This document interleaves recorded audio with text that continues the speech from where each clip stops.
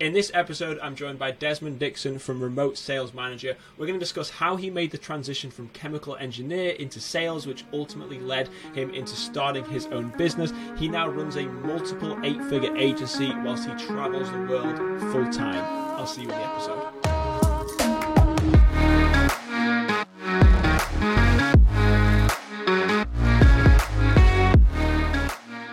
Desmond, thank you so much for joining me. Would love to just kick things off by just asking for a brief background on yourself and what Remote Sales Manager is.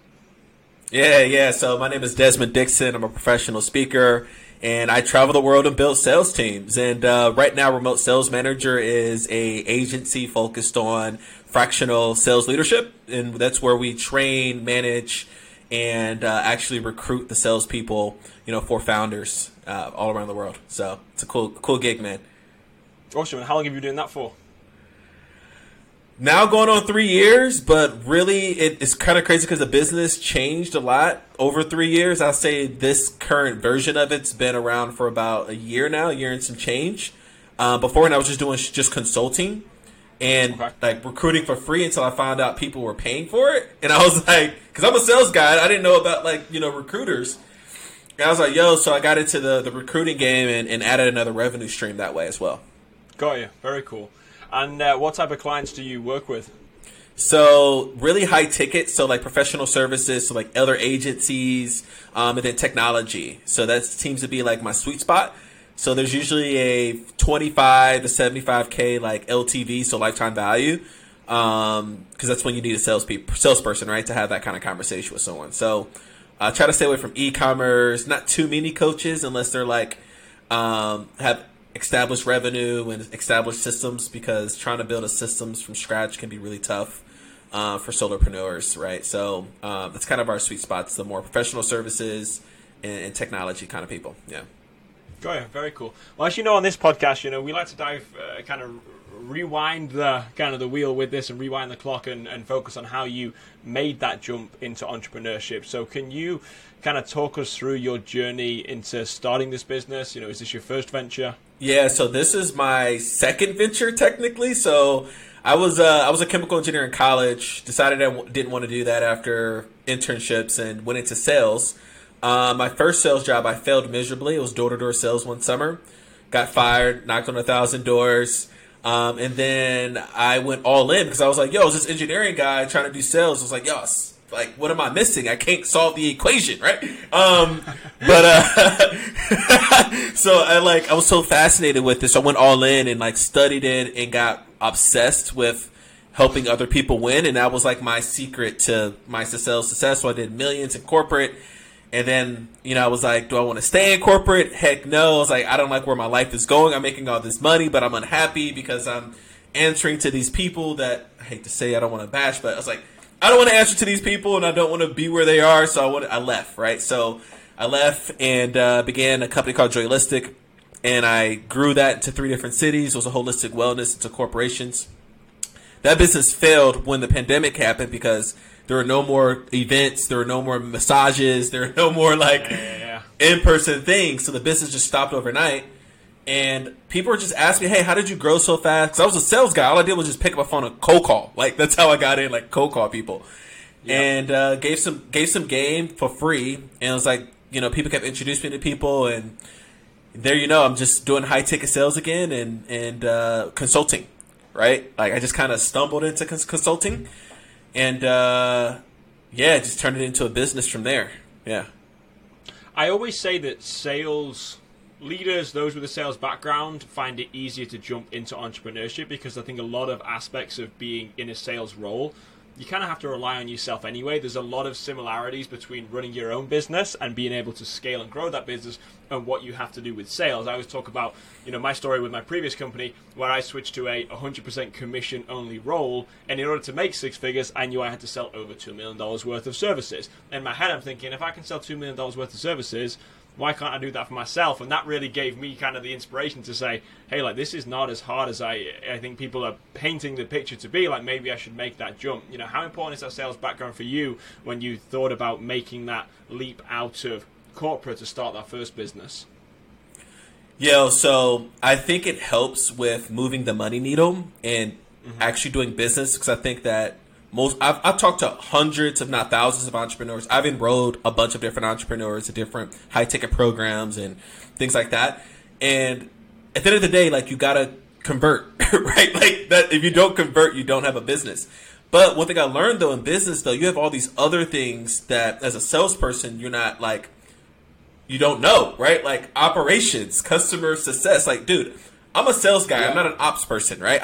I hate it. So learning the operation side has been the biggest learning curve for me personally.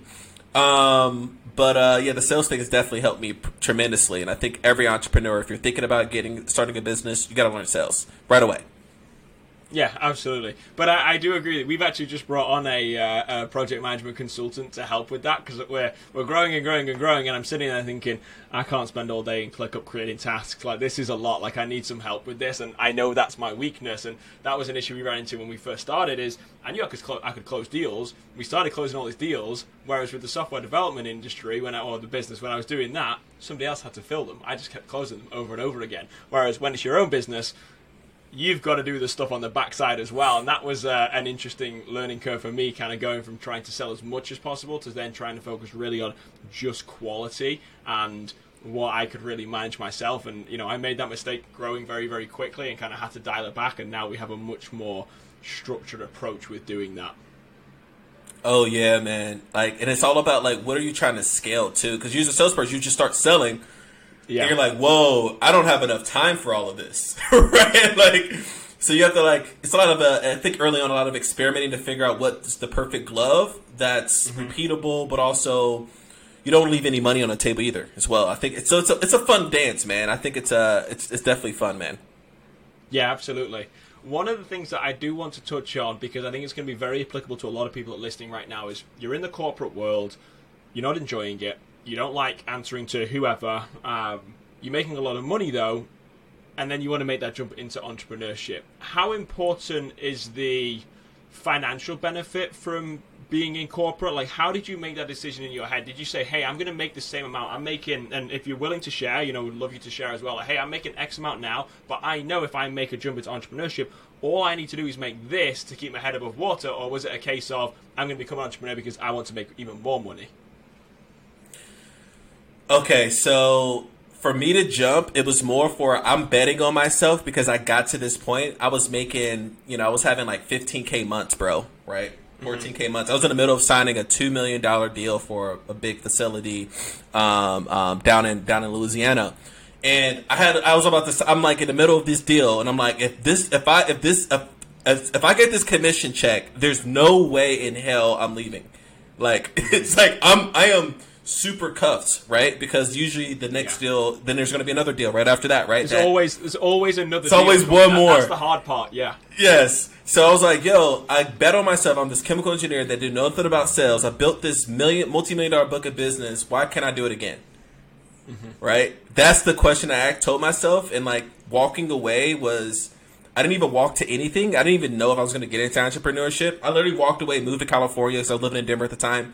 And I was just like doing a lot of personal development of like, okay, what do I want to do? And I just started doing stuff that I was interested in, which at the time was meditation and like yoga and all these different things. I started, let me bring this to the office. So I just did it as a lifestyle business and just like trusted myself. I think that's the lesson in this. It's like, just trust yourself, because you're an intelligent human being. Like, you have skills. You will literally find a way to not only keep the lights on, but thrive and grow as a human being, right? If you trust yourself, I think is the lesson in this.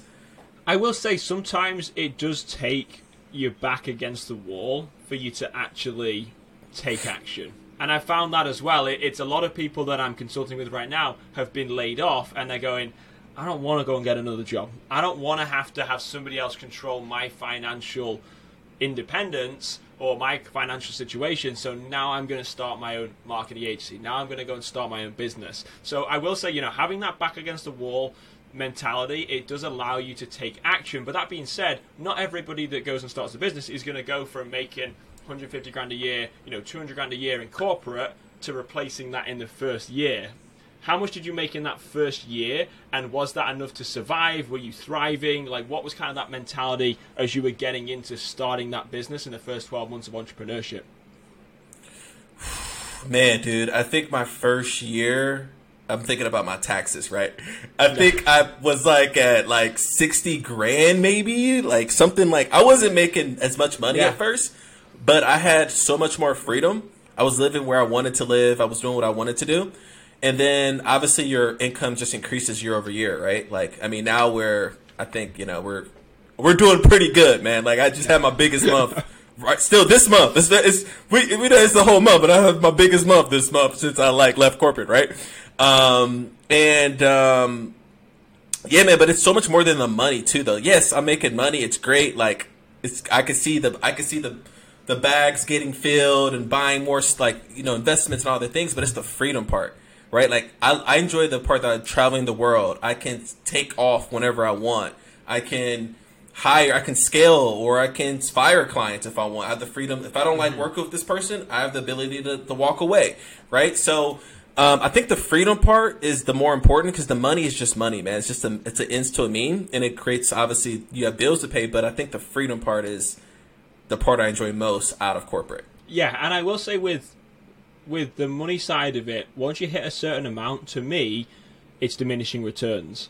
And that's what I found in terms of our monthly revenue. Like, once we hit 20 to 25 grand a month as an agency, and again with a small team, it became diminishing returns to continue to push past that. And that was a mistake. We grew very, very quickly. We grew to 40, 50,000 a month in the first 6 months. And I remember looking at it and thinking, I'm still working 100 hours a week. Why am I doing this? What's the point?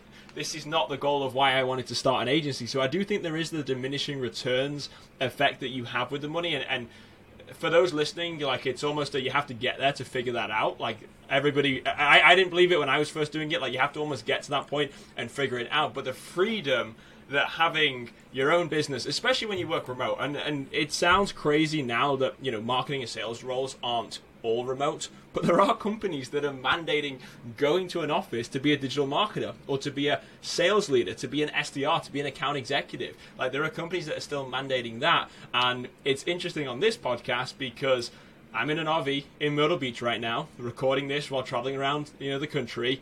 And where are you at the moment? Oh man, I'm in Bangkok, Thailand for the quarter, man. Traveling the region, man. So Bangkok's my base, and I'm going down to the islands, going to Japan, going back to Europe in the spring, travel around Europe for the next 6-8 months between spring and summer. All from my laptop. It's great. And are you working the whole time? Oh yeah. I'm like getting more savage with my time. When I first started traveling, I mean, I was taking a lot of calls because that was just the nature of the beast. But now I'm like taking almost, when I say, Chris, man, I am, if you're not giving me money, or like you don't pay me or the agency, like there's no way I won't even take calls anymore. Because I'm like, I want to focus on traveling, right? Like, that's my motto for the next 6 to 8 months. So, yeah, man, I wouldn't trade it for the world, man, at all. Yeah, no, it's amazing watching your journey. You have a little bit more freedom than I would say I'm at the moment. I'm a little envious. Just I have a dog, so I can't leave and go international right now. It's the biggest problem. We always joke about it, my wife and I. Say, hey, like, we'd be sat in Bali right now if it wasn't for this bloody dog. Like, she sat there, like, we've literally we've converted an RV to be able to travel around and obviously have her with us. Like, she's part of the family. Like, we're all that millennial, no kids with a dog. We're in that phase right now. So for us, like, that allows us to travel around, and that was our goal, is to travel around the US more and to have more of that freedom. Where are you looking to go into Europe? Like, what are the plans for the future? Yeah, man. So, so Europe is the next stop for us. So, like, Spain, we're going to apply for residency there because I have a visa, just so we can travel to Schengen when we want. Albania, then Switzerland, Iceland, UK, all those things were booked. And then I'm pretty much booked out till October. And then I'm going to decide to go to Latin America because Mexico's on my list of places. Peru and Antarctica is also on my list of places. Or do we go back to Bali? Because I love Bali too, man. But yeah, man, with the agency, like, I learned that, like, we don't need to scale so fast, so hard. Like, it's cool. Like, we can make $700,000 a year, and, like, that's okay. Like, and spin off the more scalable stuff, which is like a recruiting agency. So, like, that's kind of my plan right now. I have a team of people, sales guys and an operations person that's just going to help me place people. But I'm like, yo, I'm gonna keep my consulting company and my fractional leadership stuff, and then just spin out my recruiting business, and then let that be its own standalone thing, and then focus more on public speaking. My time, right? Getting more on stages, paid speaking opportunities. So that's kind of my plan for the year: is speak more, travel more, work less, build another subsidiary technically with the team. So that's my move. And are you finding when you're going to these individual locations that are you meeting with clients? Are you doing speaking engagements there already? Or is this purely, hey, I want to go to Iceland, so we're going to go to Iceland? Yeah, a lot of it's like, I want to go to this place, so it's on my bucket list, so I'm going to go there. Right? And I just plan around that. I did have a speaking engagement last year that I went to, that I traveled planning around. That was in Portugal. But yeah, I'm just going to fly anywhere where it's a cool speaking opportunity. I'll fly. It doesn't matter. It's nothing but a plane ticket, man. Right? It's a sky bus. Yeah. And when you get to these locations, are you renting Airbnbs? Are you staying in hotels? Like, what do you do for kind of accommodation? So at first I was doing a lot of Airbnbs. Like right now I'm in an Airbnb. I do like long bookings. So I'll pick a place for 2 to 4 months, and then I travel the region. So I'm here in Bangkok for 3 months. Then I'm traveling to all these different places from Bangkok because they have a major airport. But I recently discovered bookings.com. Like, and I love it because, like, for instance, I just booked a trip for tomorrow. Like last night, I was like, oh, I want to go to the beach. So we're going to go to the beach tomorrow. And I found something on booking.com for like 75% off at this resort. And I'm like, yo, it's a no-brainer, right? It's less than the ticket to get there, right? Yeah. So, so I got hip to booking.com, which is pretty great. And I try to avoid hotels long stay unless I'm like laying over somewhere, just because like the quality and the price, just I prefer an Airbnb because you get more space, and you know what I mean. But the hotels in Bali are dope. Like I think Bali is a place where if I was going for 10 days, I'll go there, stay in a hotel or resort. But it just depends on the region, man, for sure. I think, yeah. Okay, cool. And as you've gone through this, obviously, entrepreneurship journey, you know, I always say it's not all sunshines and rainbows. And maybe it is with your experience. For me, it's not always been, you know, this amazing experience. And, you know, I think there is the tendency to make things look a lot better than they are. Obviously, traveling around the world. I mean, it sounds amazing. Other issues that you found, are there any, I guess, big roadblocks that you've run into that you'd be willing to share kind of as you've, you know, launched this kind of the first 2 years of running your own agency and consulting firm? When we went from like 60K, 70K to like 120K, like the next year, 120, 140K, and now we're doing like pretty good numbers. When I framed my first 6-figure year was tough because of people, like managing other people within the organization and like coming up with proper systems to make sure things are getting done. And then also like, am I hiring the right people to move the money needle? Or like to get things done, like do you just start like I was hiring people to do stuff, and I didn't need them to do those things. In my mind, I thought I needed those things, but I didn't need that. I didn't need to hire that person to do that task. So I think like just understanding managing people in different places, and so now I have like incentive structures where I pay my subcontractors and my people based upon like results that they provide. Right? It is my video editor; he gets paid per video. Like I pay people like per their performance, not like this fixed retainer, so to speak, right? And that was a big lesson for me for cash flow, so I can turn the dials up or down, right? So I can make sure I'm at a 50% profit or more every month, right? So I think that was my biggest lesson because I almost failed, like because I grew too fast and I lost a big client, like all my eggs in one basket, and I was like, man, the stock market was going down, my housing, like I had to like sell my house because my tenants wasn't paying rent. And so that was a big lesson for me for cash flow and then diversified revenue. So now we have 3 different revenue streams. But back then I only had one, consulting retainer. Now I have technically 4 because I have a performance bonus too where we get 50K for hitting certain milestones, right? So just diversifying revenue and then attaching like my subcontractors' payments to tangible milestones and performances. I think that was the biggest lessons I learned by far. Yeah, that's a great point. And to anyone listening, whether you're looking at starting a marketing agency, a sales agency, whatever that is, when you directly attach the performance of the subcontractors to the results and therefore also tie that into how you charge clients, what you alluded to there with dialing up and dialing down, that means if I'm charging $5,000 a month and I'm paying a subcontractor $1,000 a month, if I lose that client, I just take one client off that subcontractor. They may manage 3 or 4 clients for us, but it allows you to be very, very flexible with that, and that allows you to stay in control. The problem is when you have someone that's $5,000 a month or $10,000 a month that you're paying, that puts you in a real sticky situation. Like you say, if you do lose a big client and suddenly you have to still pay them, or you have to discuss, hey, we need to reduce your hours, like that's not a fun conversation obviously to have with individuals. So anytime you can tie them together, that allows you to stay in control and also keeps you very, very lean, and you then keep this very high profit margin, which in the agency game, especially when you get to the stage where we're at right now, where I don't manage all of the individual ad accounts myself, I have guys underneath me doing that, I do more of the client management and more of the client kind of face-to-face with the clients. That allows you to take more of a step out of the business as well and still regain that control and profitability. Yeah, I haven't figured out getting away from the client-facing part yet, but when you figure that out, let me know, because it's like... Yeah, I'm not there yet. I'm trying to figure that out, right? That's what I'm trying to do the recruiting side. I'm like, okay, no more management contracts. It's 2 more recruiting, because it could be draining, right, over time. That's another thing I think was an honest conversation to have. Yeah, no, it absolutely can be. You can burn out with just with client interfacing, because if you for us, we have Series A, we have Series C clients. We've got clients that are obviously a lot more demanding and a lot more expensive than some of our smaller clients, where we've kind of got it across the board. But you find that you can really spend a lot of time with one client, but if that client isn't the one that's paying the large retainer, that's where you need to have those conversations either with the client or internally say, hey, listen, this is not a profitable client for us right now. We need to figure out what we're going to do with this. And do we fire a client? Do we let them go? Like we've had those situations and those conversations with clients, and normally it actually goes very well. They're usually very receptive to it. But I've had it's not a fun conversation to have with clients. Yeah, I do a soft exit. This is a whole episode by itself. It's like how to fire clients. I think like leaving them better, how you found them is important.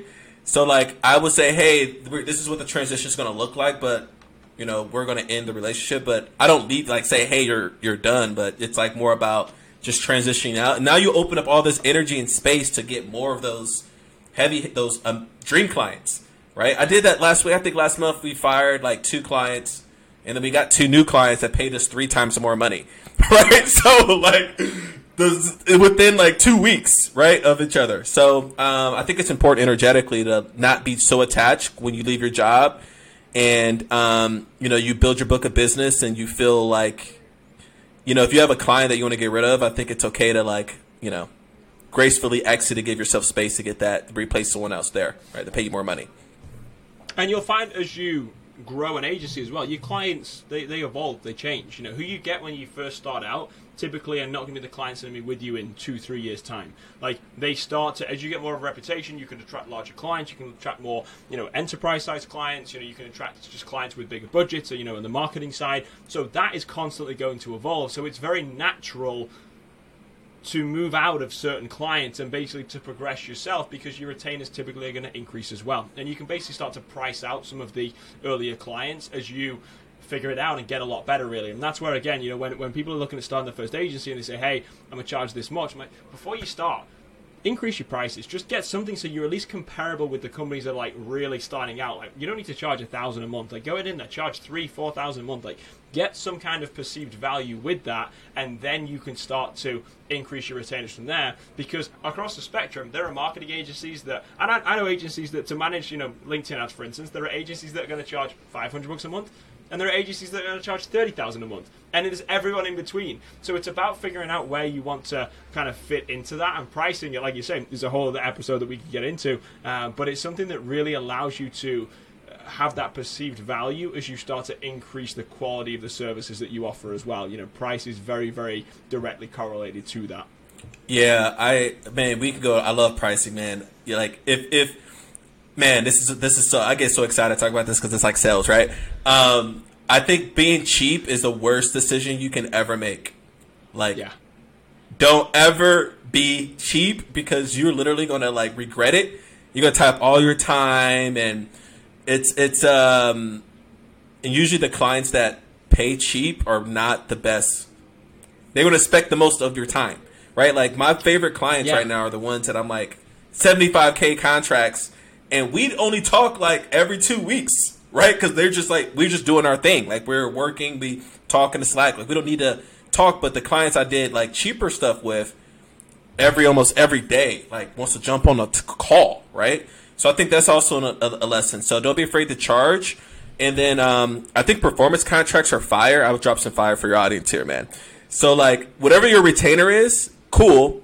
Add on a performance clause where it's like if you hit a certain milestone, you get a bonus.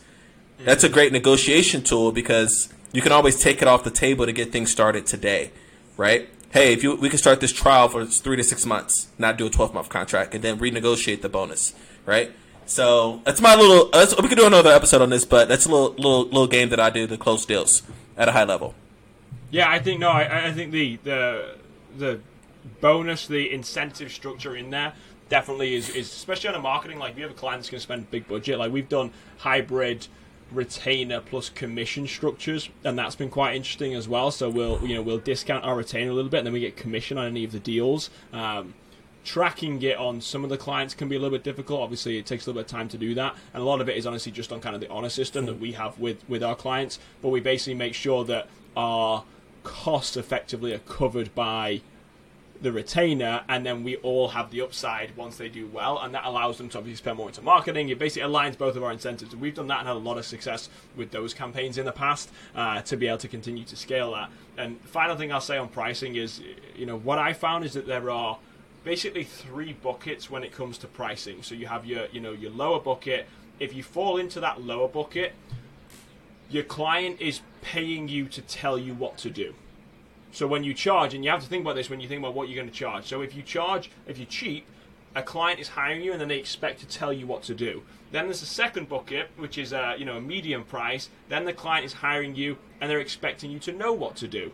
And then there's the higher tier, and that's when a client pays you because they want to be told what to do, and they're going to leave you alone. And that's the 3 different tiers. And when you stay in the second and third tiers, and it varies on industry, it varies on the type of clients and the work that you're going to be doing, but when you stay in those second and specifically the third tier, those are the best clients to work with. They're so much easier to work with because they are hiring you for your expertise, not because of the fact you can press buttons on a keyboard, which is what clients are expecting in that first tier. And I don't know what the inflection point is with specific industries. It does change, but if you can stay out of that first tier, you're going to have a much more scalable and profitable energy because you're not going to sink time into clients that expect the world, but they only want to spend, $500, $1,000 a month, which when a lot of marketers are starting out, I have marketers like, hey, I'm going to run an agency, we're going to charge $1,000 a month to manage ad accounts. But what are you doing? That's such a headache. Like, it's not worth it. It's but I only want to do it on the side. It doesn't matter. You need to get out of that cheap tier because it's so hard to, once you've made a name in the cheap tier, it's so hard to get your clients to pay more or to go and find more clients because you've got this reputation now of being cheap. Yeah. I would say nothing less than $2K a month, personally. Like, I know you talk about $4 or $5K a month, which I think is valid because you're running like full cycle. We got clients on 15, 20K a month now. Like, that's as we've progressed, like, it's the size of the clients, like, it all progresses up from there. Starting off, 3 to 5K is like smallest clients will do now in terms of our retainer fees, but we also offer a lot more things. We have graphic design, we have video editing, we have project management. Like, we offer a lot more than just a one-man marketing show right now. But again, if you're a one-man show, 25 to $3,500 is probably the minimum that I'd look to, and that's a side gig. That's on top of your full-time job, and that's working with a couple of small clients. I wouldn't go less than that. Yeah, and now, in ad spend too, probably if you do 2K plus percentage of ad spend. All right. Yeah, we're getting deep right here into specifics, but I love talking about pricing and sales, man. We could do this all day. We're going to take a quick moment to pause this episode and thank our sponsors. First, we've got the first sponsor, which is True Classic, the clothing company. As you all know from all of my content, I've been wearing True Classic for the last 18 months, and it truly is the staple of my wardrobe. What I find is that a lot of the clothes that I buy previously were all too baggy. They didn't fit right. The best part about True Classic, not only is it incredibly soft, but for those of you that have broader shoulders, that have larger arms, who just tend to be a little bit more athletic, the fit is absolutely amazing. It makes you look great. And a lot of people call these really the push-up bras for guys. I can tell you, when you wear these t-shirts, you look good. If you're interested in trying True Classic, there's going to be a link in the description of this episode. There's going to be my personal link, or you can go to trueclassics.com/thechrisroach. Go ahead, check out the store. I guarantee you, you will not be sorry if you start wearing True Classics. If you do end up purchasing them, please let me know what you purchased. I'm curious to hear feedback. Moving on to our second sponsor, which is the Independent Marketer, which is an online course and community that I've created to be able to teach digital marketers how to go out and break out of the golden handcuffs and ultimately launch either their own freelancing career or build it into their own digital marketing agency. In the description is going to be a link to that course. And as a thank you for listening to this podcast, there's going to be a special $100 discount on that course as well. If you do have any questions on that, please feel free to reach out to me directly or shoot me a message on LinkedIn. Back to the episode. Yeah. Well, let's switch gears then, because I know we've gone down this rabbit hole now. So let's switch gears in terms of your team. You know, do you travel by yourself? Do you travel with team members? Do you travel with significant others? Kind of what's the format right now when you are traveling around and going to these different locations? It's just me and my girl, man. We've been doing it for I think 16 months now, 18 months, something like that. I don't even know how long. And is your team then all US based, international, spread out?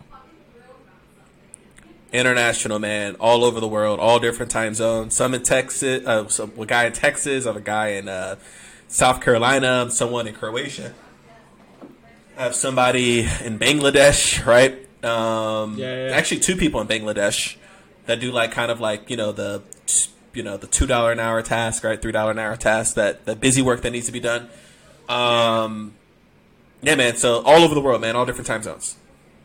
So one of the things that I hear a lot from marketers that a little bit hesitant to go out on their own, besides from obviously imposter syndrome, which seems to be a huge issue for a lot of marketers, but the loneliness of I want to work with it. I like going into the office. I like being able to work with people, like going out on my own, especially when you first start. A lot of it's you. Like, you don't have a team when you first start off typically, so it's just you that's doing it.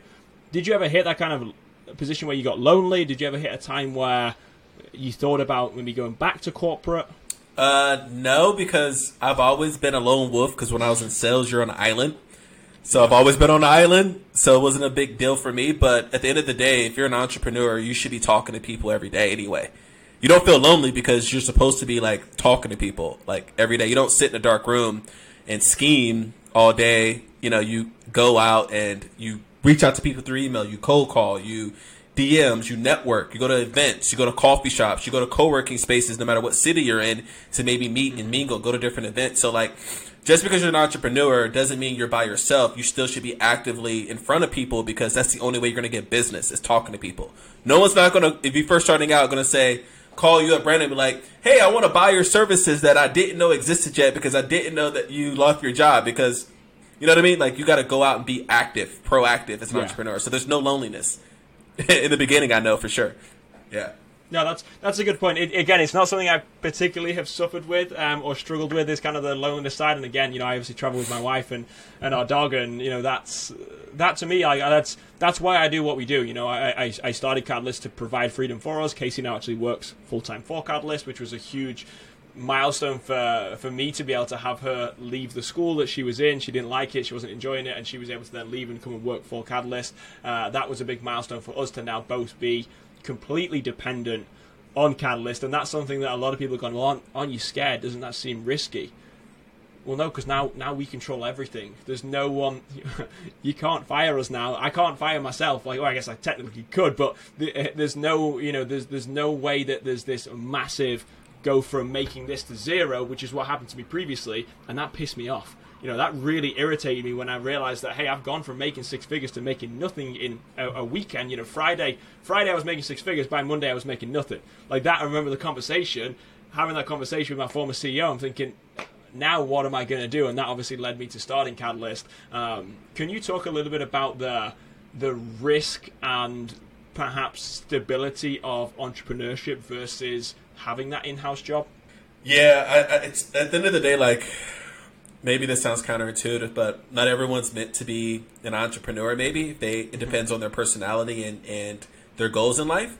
But if you're a person that like obviously wants to grow, challenge yourself, have a little bit more freedom to give your time, right? Like just because you go to entrepreneurship, you might work more hours in the beginning, but you get to decide what those hours get to be and not being dictated from someone else. And so I think that's a big thing.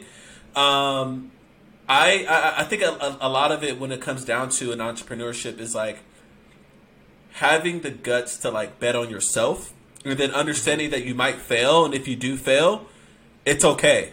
Usually if you're very good at your job, you're very good at a skill, you will be okay. Like my backup plan was like, oh, if I fail, I'll just go be a sales guy and go make $150,000, $250,000 a year. Or if I fail at sales, I'll go be a chemical engineer. Okay, that's my backup. I'll call my old professors like, yo, I need a job. Call somebody. I need a job. Right? So like you have something to fall upon. Like just go all in. You have nothing, like you have no risk really. The risk is like not, I think the biggest risk is like knowing that you want to do something and then like sitting on that and letting it fester and wondering why did I not do that? Right? At least if you go and do it, if you succeed, knock it out the park, wow, life will never be the same. If you fail, it's okay. Maybe you learn something or start something different because you learned something, or maybe you just go get a job for a year and say, I'm gonna do it again. I'm gonna try again in another year, right? But I think if you have the thought of doing it, you got to do it, man. I don't want to give you too much advice. Like you obviously do your own thing, but just don't sit on it because you'll literally hate yourself in 5 or 10 years when you can't leave because you have responsibilities and you have It's the regret. I think that's a key part of this. Is the regret is one of the biggest factors that people talk about when they look back on it, and it's like, hey, like I regretted not doing this earlier. I've had conversations with Mark at the start of their agency since they got laid off in the last 6 months, and like I wanted to do this for 10 years, but it took me getting laid off to actually go and do that. And it's like there's a lot of people in that situation right now, and the caveat that I will say to that is you don't have to quit and go cold turkey.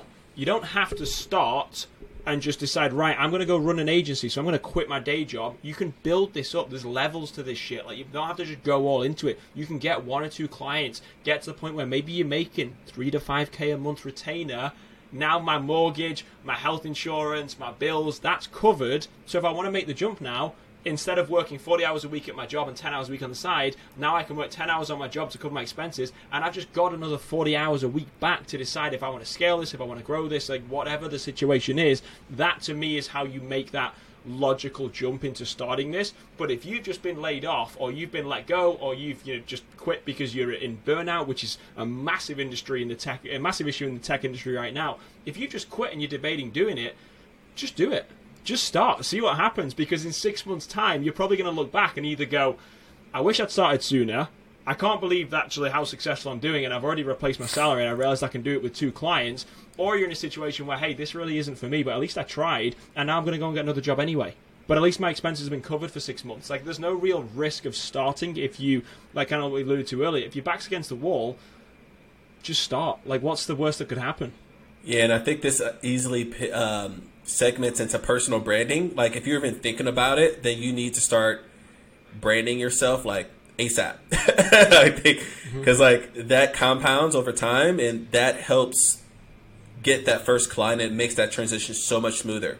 It's like having some type of like brand already established. So let's talk about that with going in the right direction. With personal branding, how do you start then? I've like once again, I hate to come back beat a dead horse, but getting in front of people and communicating with people outside of your bubble, right? Outside of your, I guess, your sphere. So going out, networking, meeting new people online and offline as well. And then also posting content. So there's lots of different strategies. You can go be guests on other people's podcasts. You can start a podcast. You can start a blog. You can start a Substack.